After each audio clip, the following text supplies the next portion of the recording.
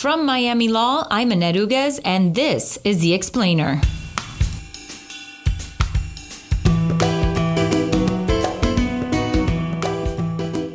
This was intended to elicit a response from a base that is, at the moment,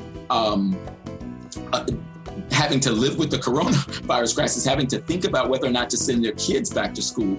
And nevertheless, right, the administration says, we're not going to talk about masks. We're not going to talk about how to open schools safely. We're not going to even talk about stimulus. We're going to talk about critical race theory in diversity training programs in the administrative state. Welcome back to the Miami Law Explainer, the legal affairs podcast where Miami law experts lend context and historical relevance to today's headlines. The Trump administration has used the bureaucracy to chip away at long-standing regulations aimed at equity and equality. Constitutional and administrative law expert Charlton Copeland tallies up a racist agenda. Let's go to executive producer Catherine Skipp with the interview. Good morning, Charlton. Welcome back. Good morning. It's great to be here. In a recent editorial, you wrote that President Woodrow Wilson used the bureaucracy to further enshrine racial discrimination into American life. Could you explain? Well, there are at least two examples that I highlight to provide support for that claim.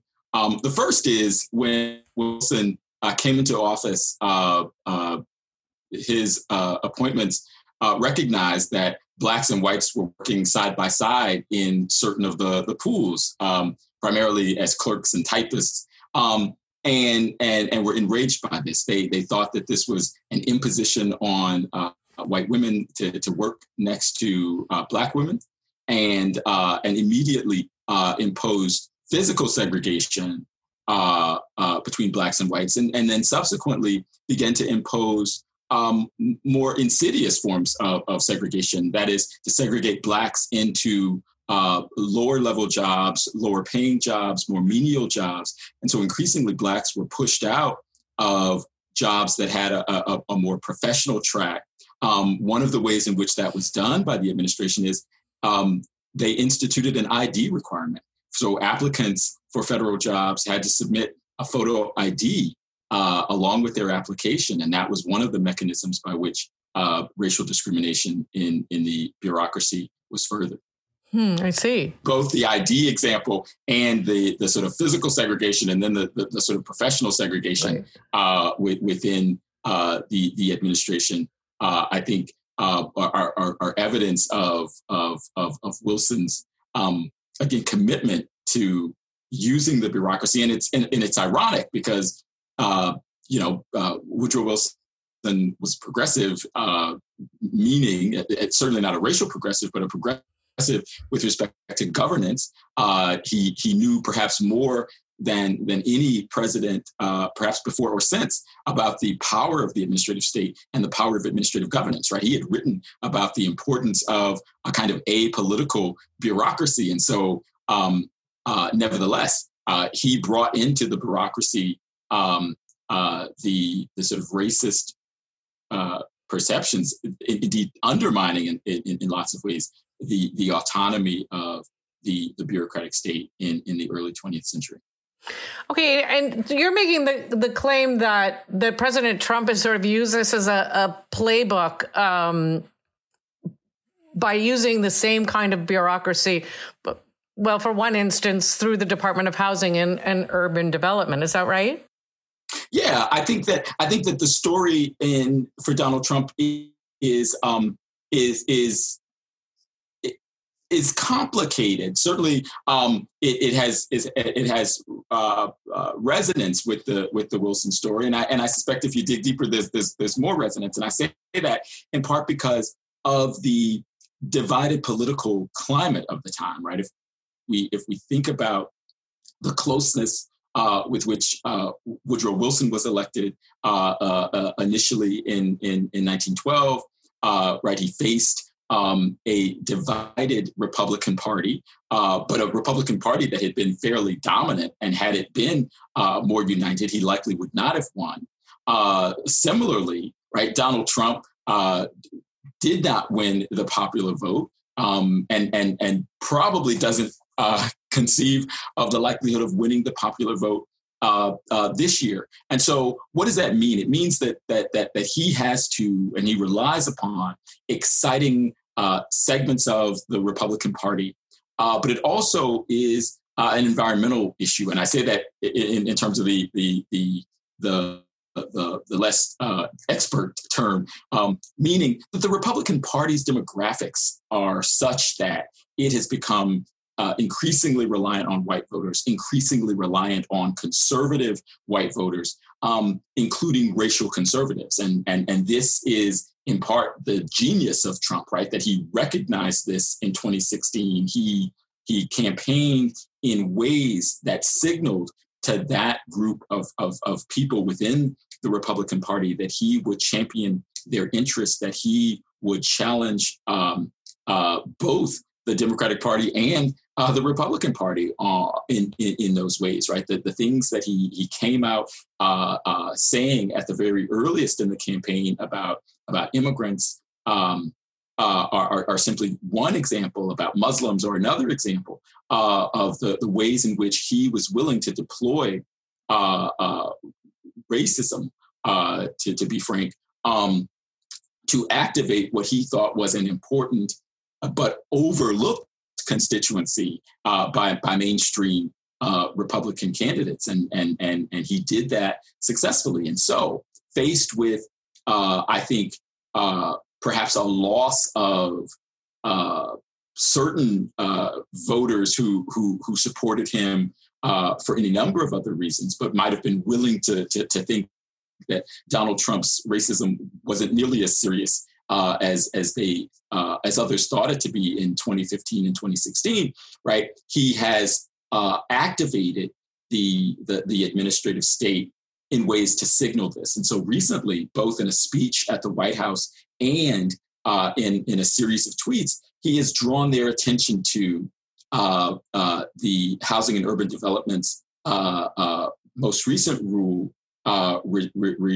rejecting an Obama rule, the affirmatively furthering affordable housing rule, which would have made it more difficult for municipalities, to neutrally zone out low-income housing and housing that was disproportionately for renters of color, particularly. And he used in those tweets and in the speeches this refrain that Democrats and Joe Biden and the left wanted to abolish the suburbs, our beautiful suburbs, and that crime and criminal elements would invade the suburbs and destroy them and abolish them. And he kept he kept invoking the notion of abolishing the police with abolishing our beautiful suburbs. And that's not even a dog whistle, right? That is as someone said, a foghorn to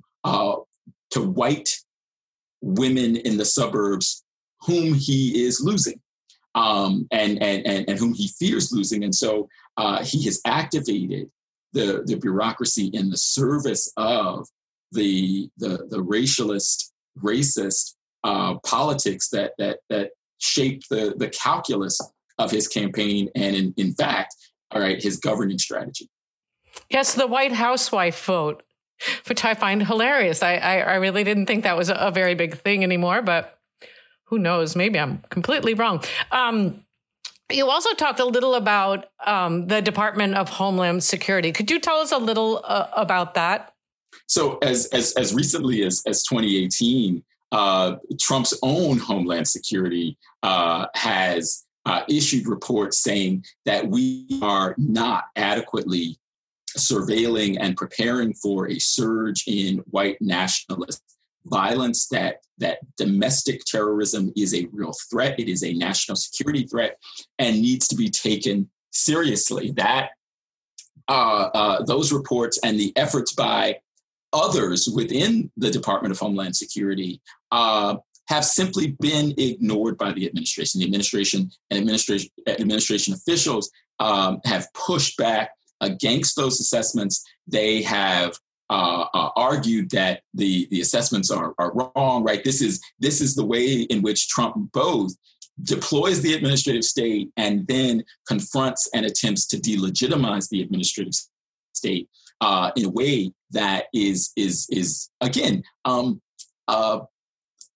brilliant in a certain ironic way, right? That the bureaucratic state is being understood as, in the HUD rule, serving the interest of white suburban voters and their property value, and then secondly, rejecting the expertise of his own officials when those officials declare at least some elements of his base to pose real threats to American safety, right? And by contrast, the things coming out of the White House suggest Antifa is the real threat, and even yesterday, the Attorney General Barr, right, asserting that sedition charges should be brought against protesters, and clearly that is aimed at Antifa and Black Lives Matter, right? And so again,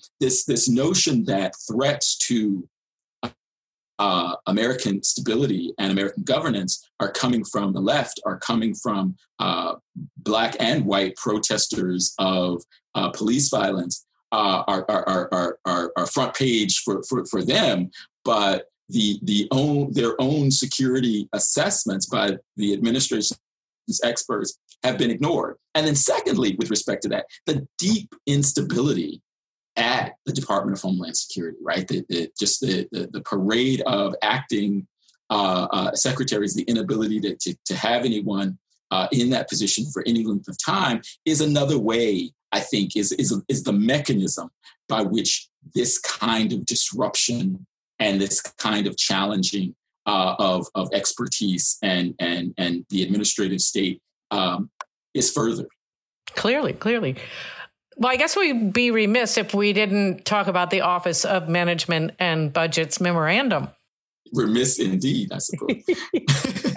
So this memorandum sent by the director of the Office of Management and Budget to agency heads across the bureaucracy is again this deployment of the administrative state, right? The Office of Management and Budget has accumulated a significant swath of authority over the bureaucracy, and that's been since the administration of Jimmy Carter.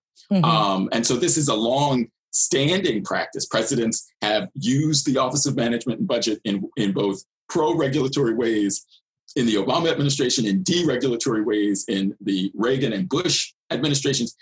And so this is, again, it's an old bottle, as it were. But in some sense, right, this is new wine.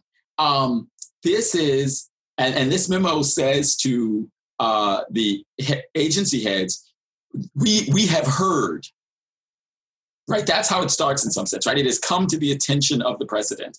Media reports. This isn't, again, the deployment of agency expertise. This isn't internal knowledge. This isn't even whistleblowing on the part of employees who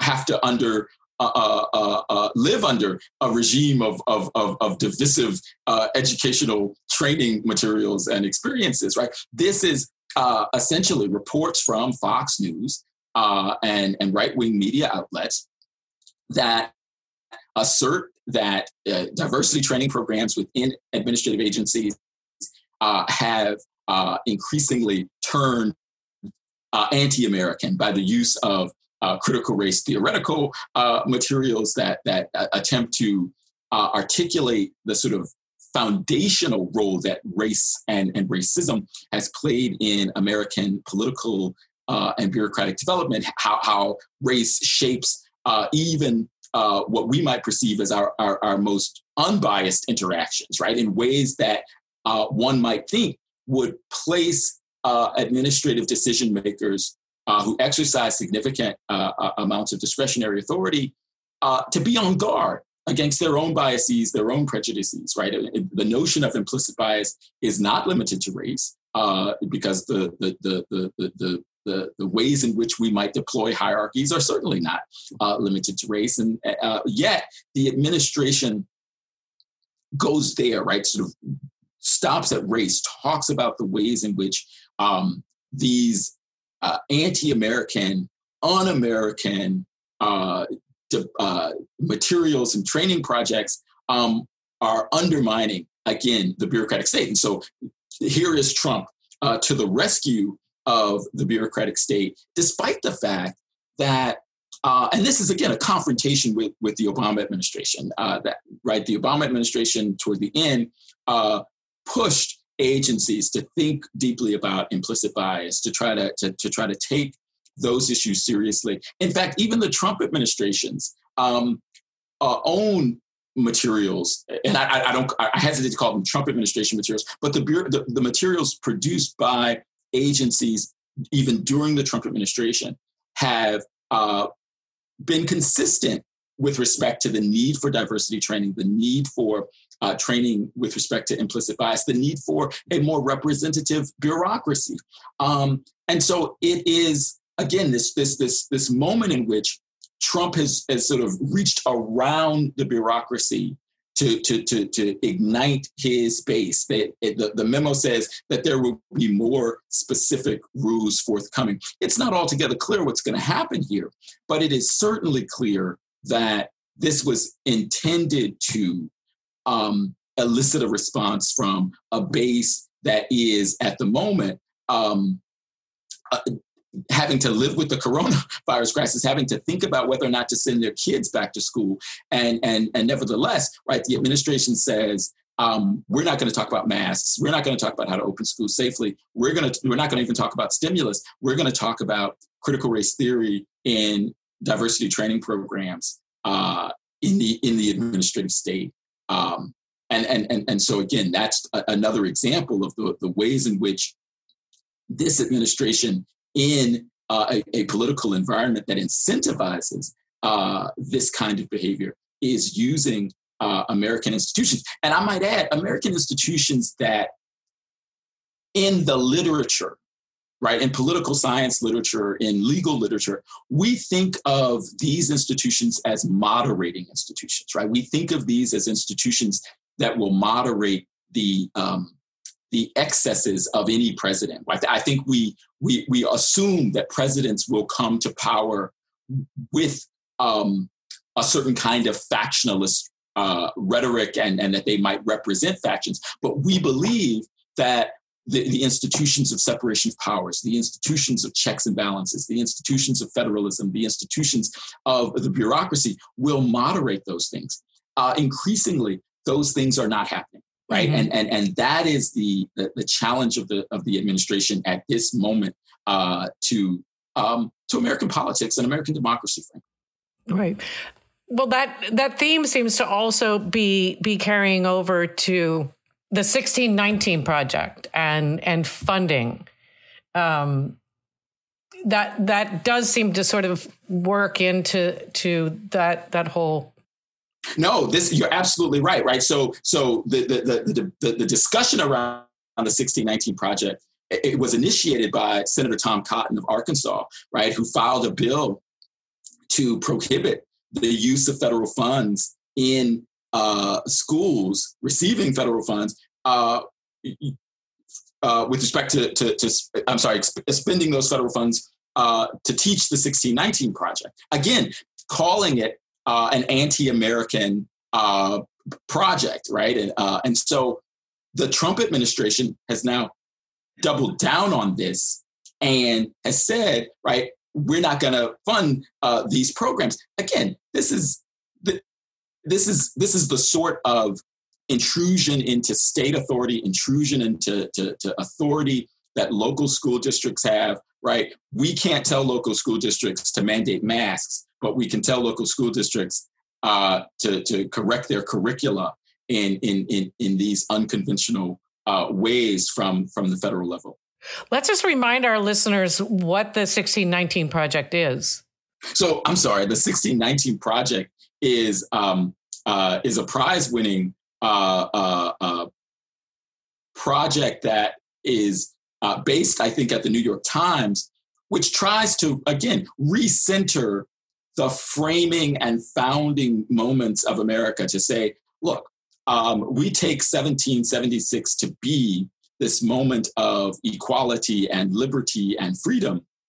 But simultaneously, that equality, liberty, and freedom, what didn't extend to all, and it hadn't extended to all in a significant period of time, that at the same time that our framers were raising the call of equality, liberty, and freedom, they were also enslaving others, and they were also justifying that slavery. And that institution, that is to say, the institution of slavery, has profoundly shaped American development and American institutions. And the 1619 Project says, let's take that seriously. Was there anything you want to leave our listeners with to mull over? I think that there's so much to mull over. I think that we are at a critical moment in American democracy, that there are crucial issues being debated in the public sphere. And I think we've got to seriously understand what it means to maintain our capacity to solve problems collectively. That when we lose faith in that capacity, then we will resort to strong men. We will resort to politicians who utter falsities to us that suggest that they alone can solve all of our problems. And I think we have to attend to the project of American democracy, even above and beyond our own political desires and interests. We've got to attend to the project of American democracy. Go vote, right? Among other things. All right, sir. Well, it's been, as always, interesting and a lot of ground to cover. I appreciate your time and your knowledge. Thank you so much. It's always a pleasure. Thank you for having me. And I look forward to being able to do this in closer quarters sometime soon. Let's hope. Thanks so much. Bye now. Bye-bye.